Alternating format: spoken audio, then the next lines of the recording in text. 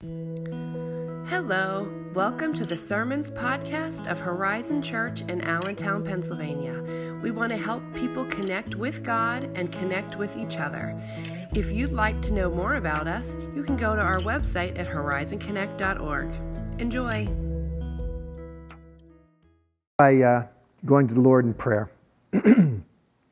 Oh, gracious Heavenly Father, we just thank you for this time this morning, a time of fellowship together, both in real time and virtually, Lord. We just thank you for the gifts to be able to, during this time of sheltering in place, to be able to have the blessing and the gifts of the technology that provide the congregation in general and even folks that don't attend Horizon to be able to see and hear the Word of God. So our Heavenly Father, I just thank you. I thank you for the tech team this morning that's put this all together, Lord, and the worship team that rehearses faithfully every week, Lord. I just give thanks to them and praise. Now, Heavenly Father, I just ask that you would fill me with your Spirit as I bring the Word to folks this morning, Lord. I just pray that everything that I say is truly from you.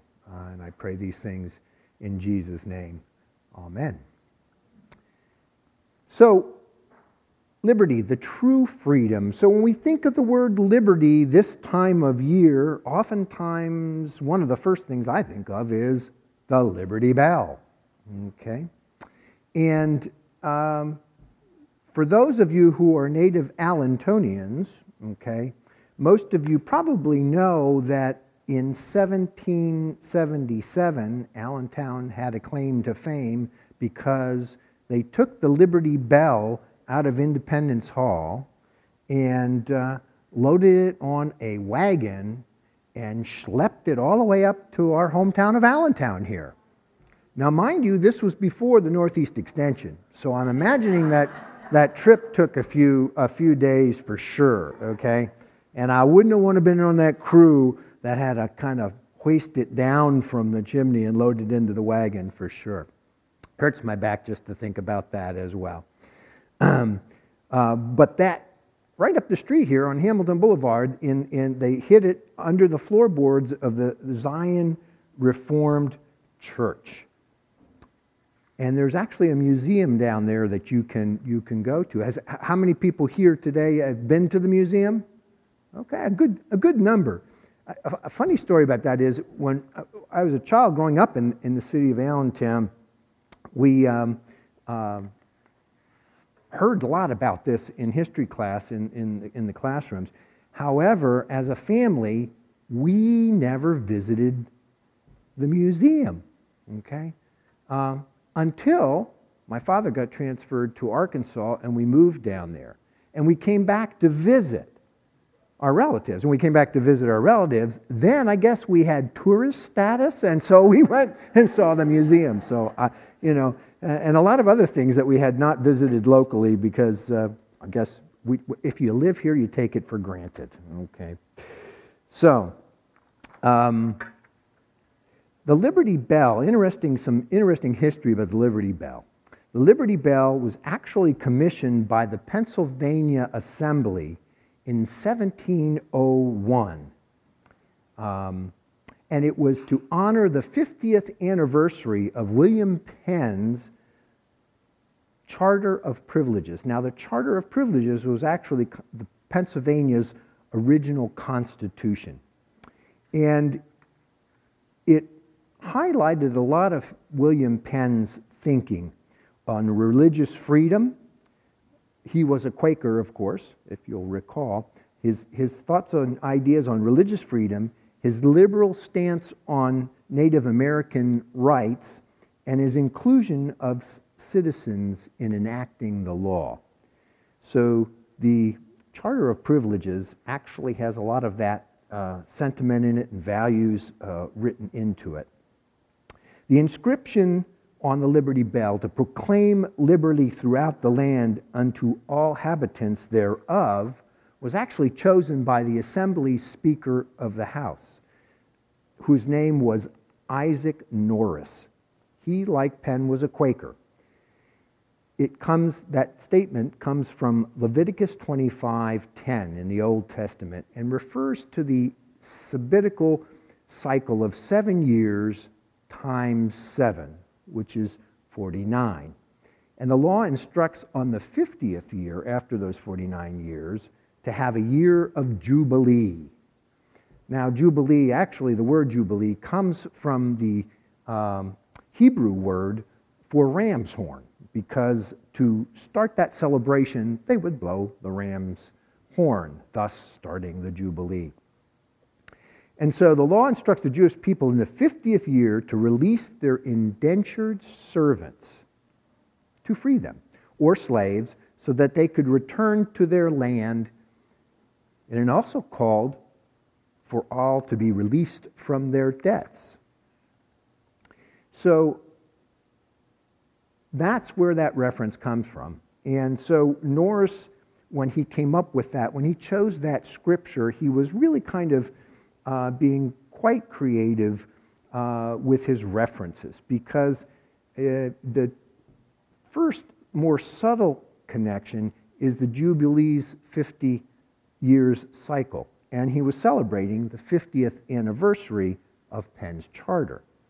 The other reference to the proclaimed liberty being the reference to Penn's values of religious freedom.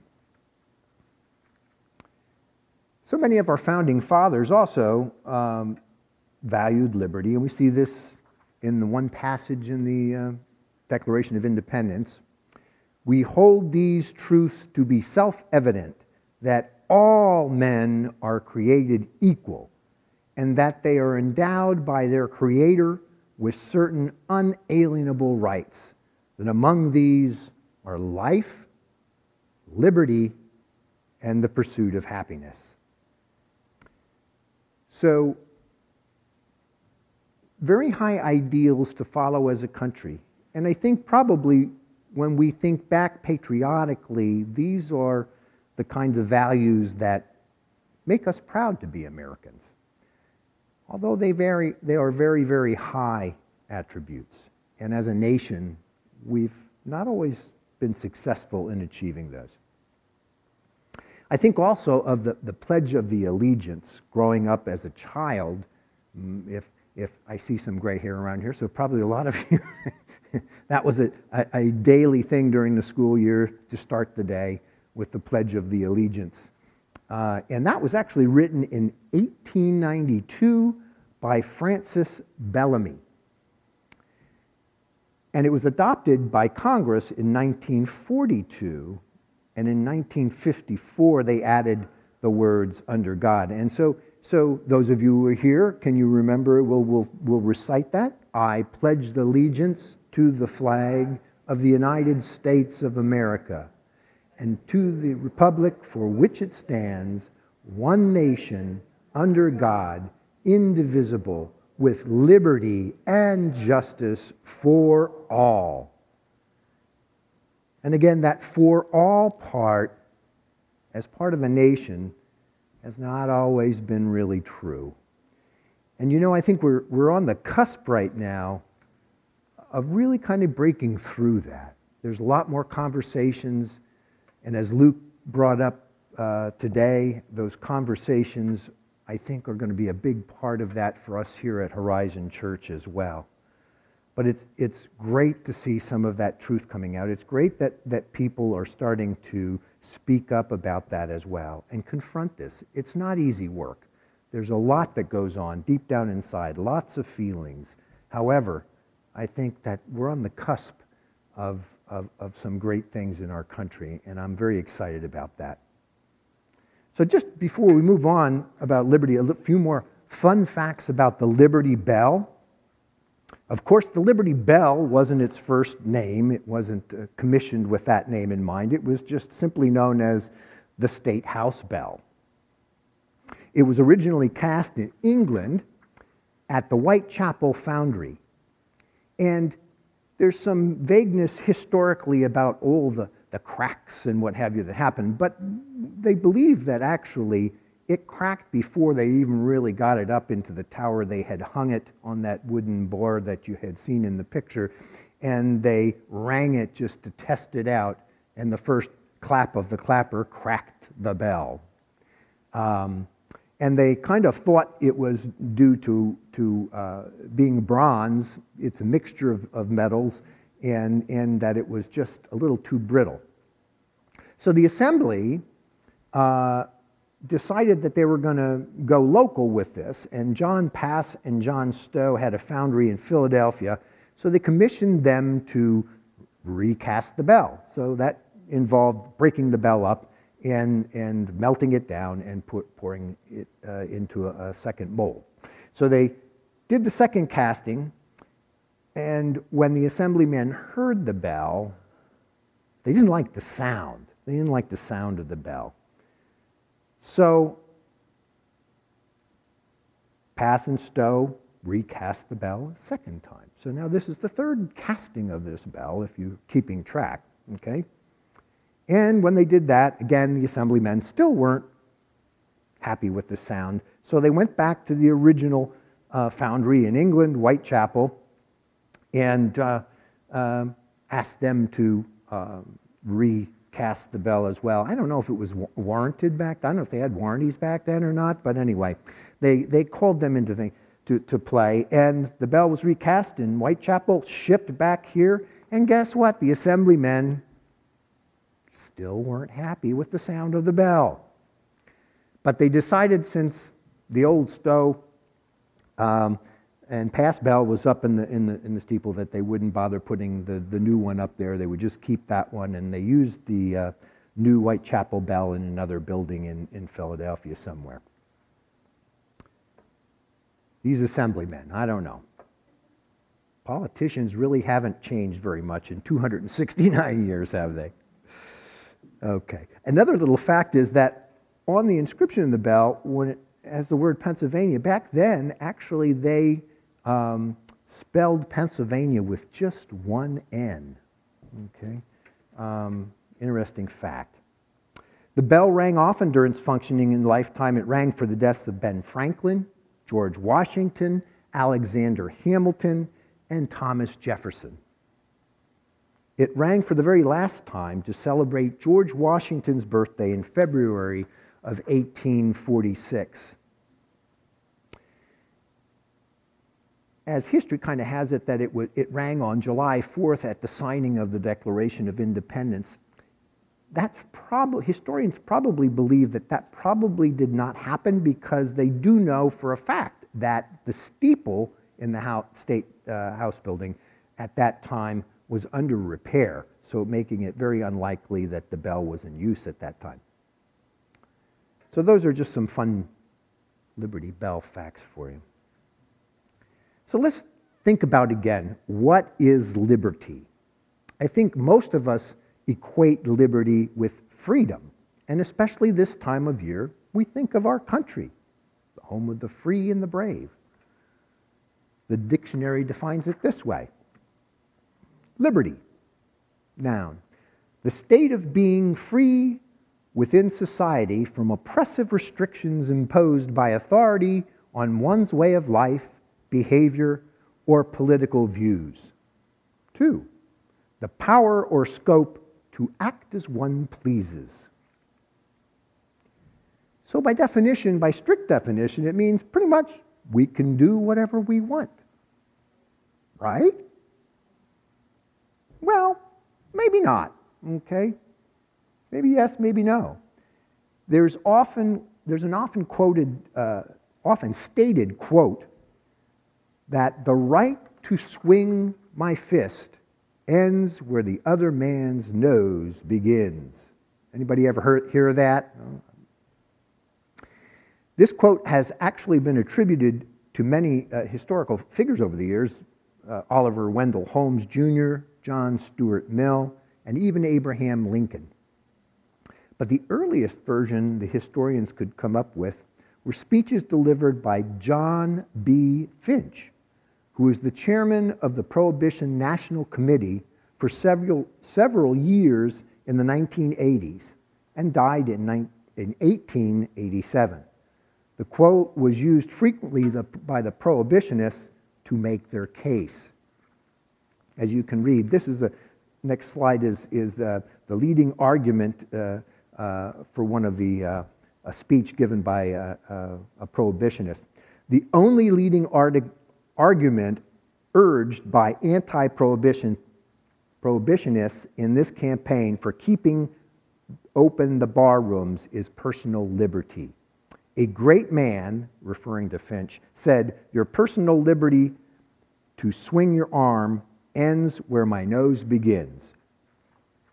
A man's personal liberty to drink whiskey and support bar rooms ends where the rights of the family and the community begin." Well, we know the history of prohibition, but Finch makes a point here for responsible exercise of our liberties. Do we have the freedom to behave as we please? Of course we do. We live in a free country, but only to the point where it starts to infringe on another person's freedoms. So let's kind of dig into the scriptures a little bit and see what it tells us about liberty or being free.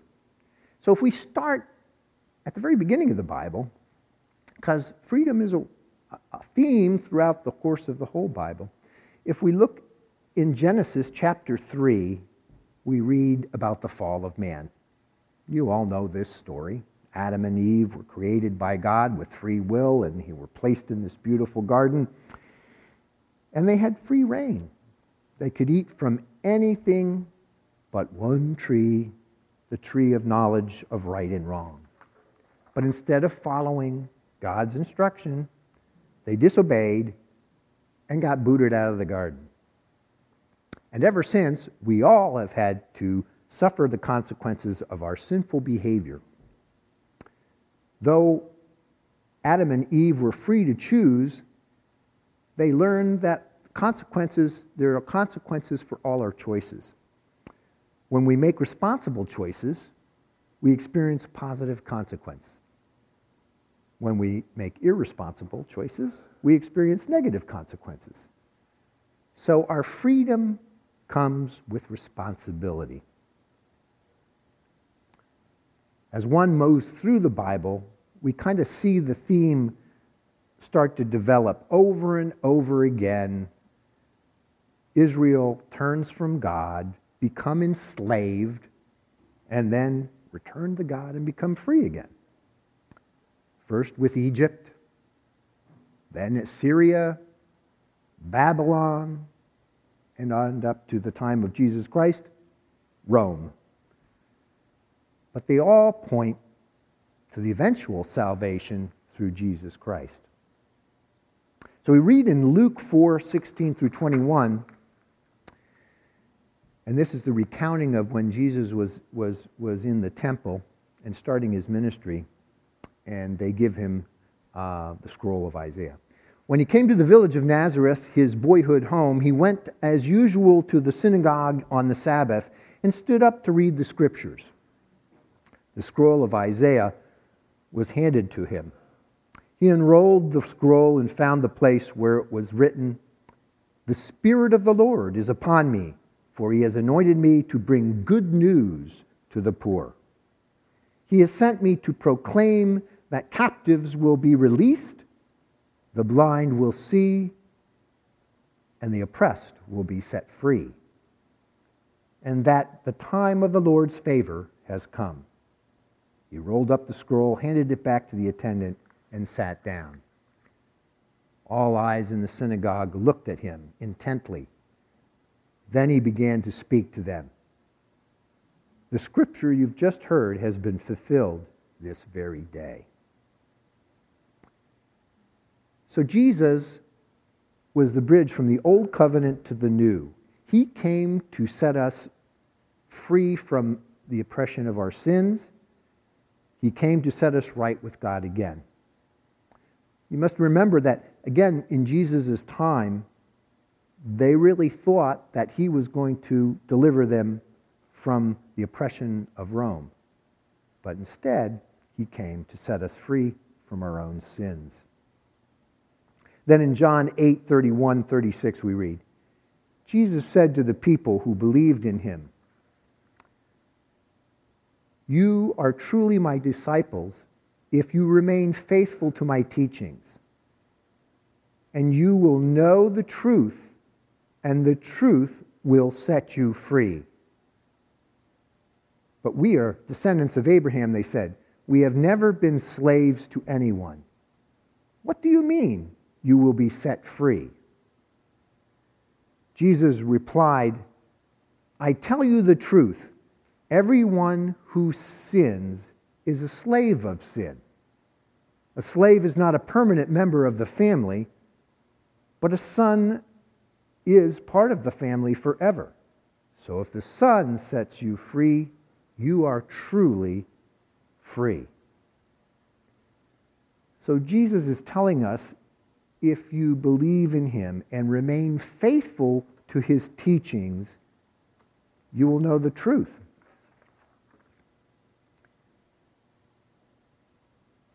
So ask yourselves this. Ask yourselves, have I remained faithful today to Jesus' teachings? Do I know the truth? Because if you haven't and you don't, you're not really free.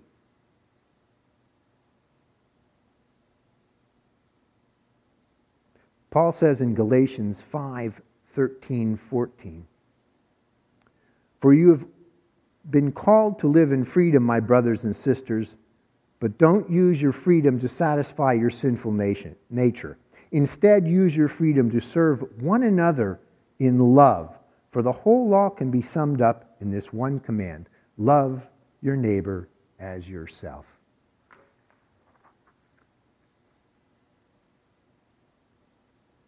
So here again, Paul is just telling us that we are only truly free when we use that freedom responsibly to serve one another in love. Many Christians like to consider our nation a Christian nation. I think sometimes we have to be very careful that we don't besmudge that name with our behaviors.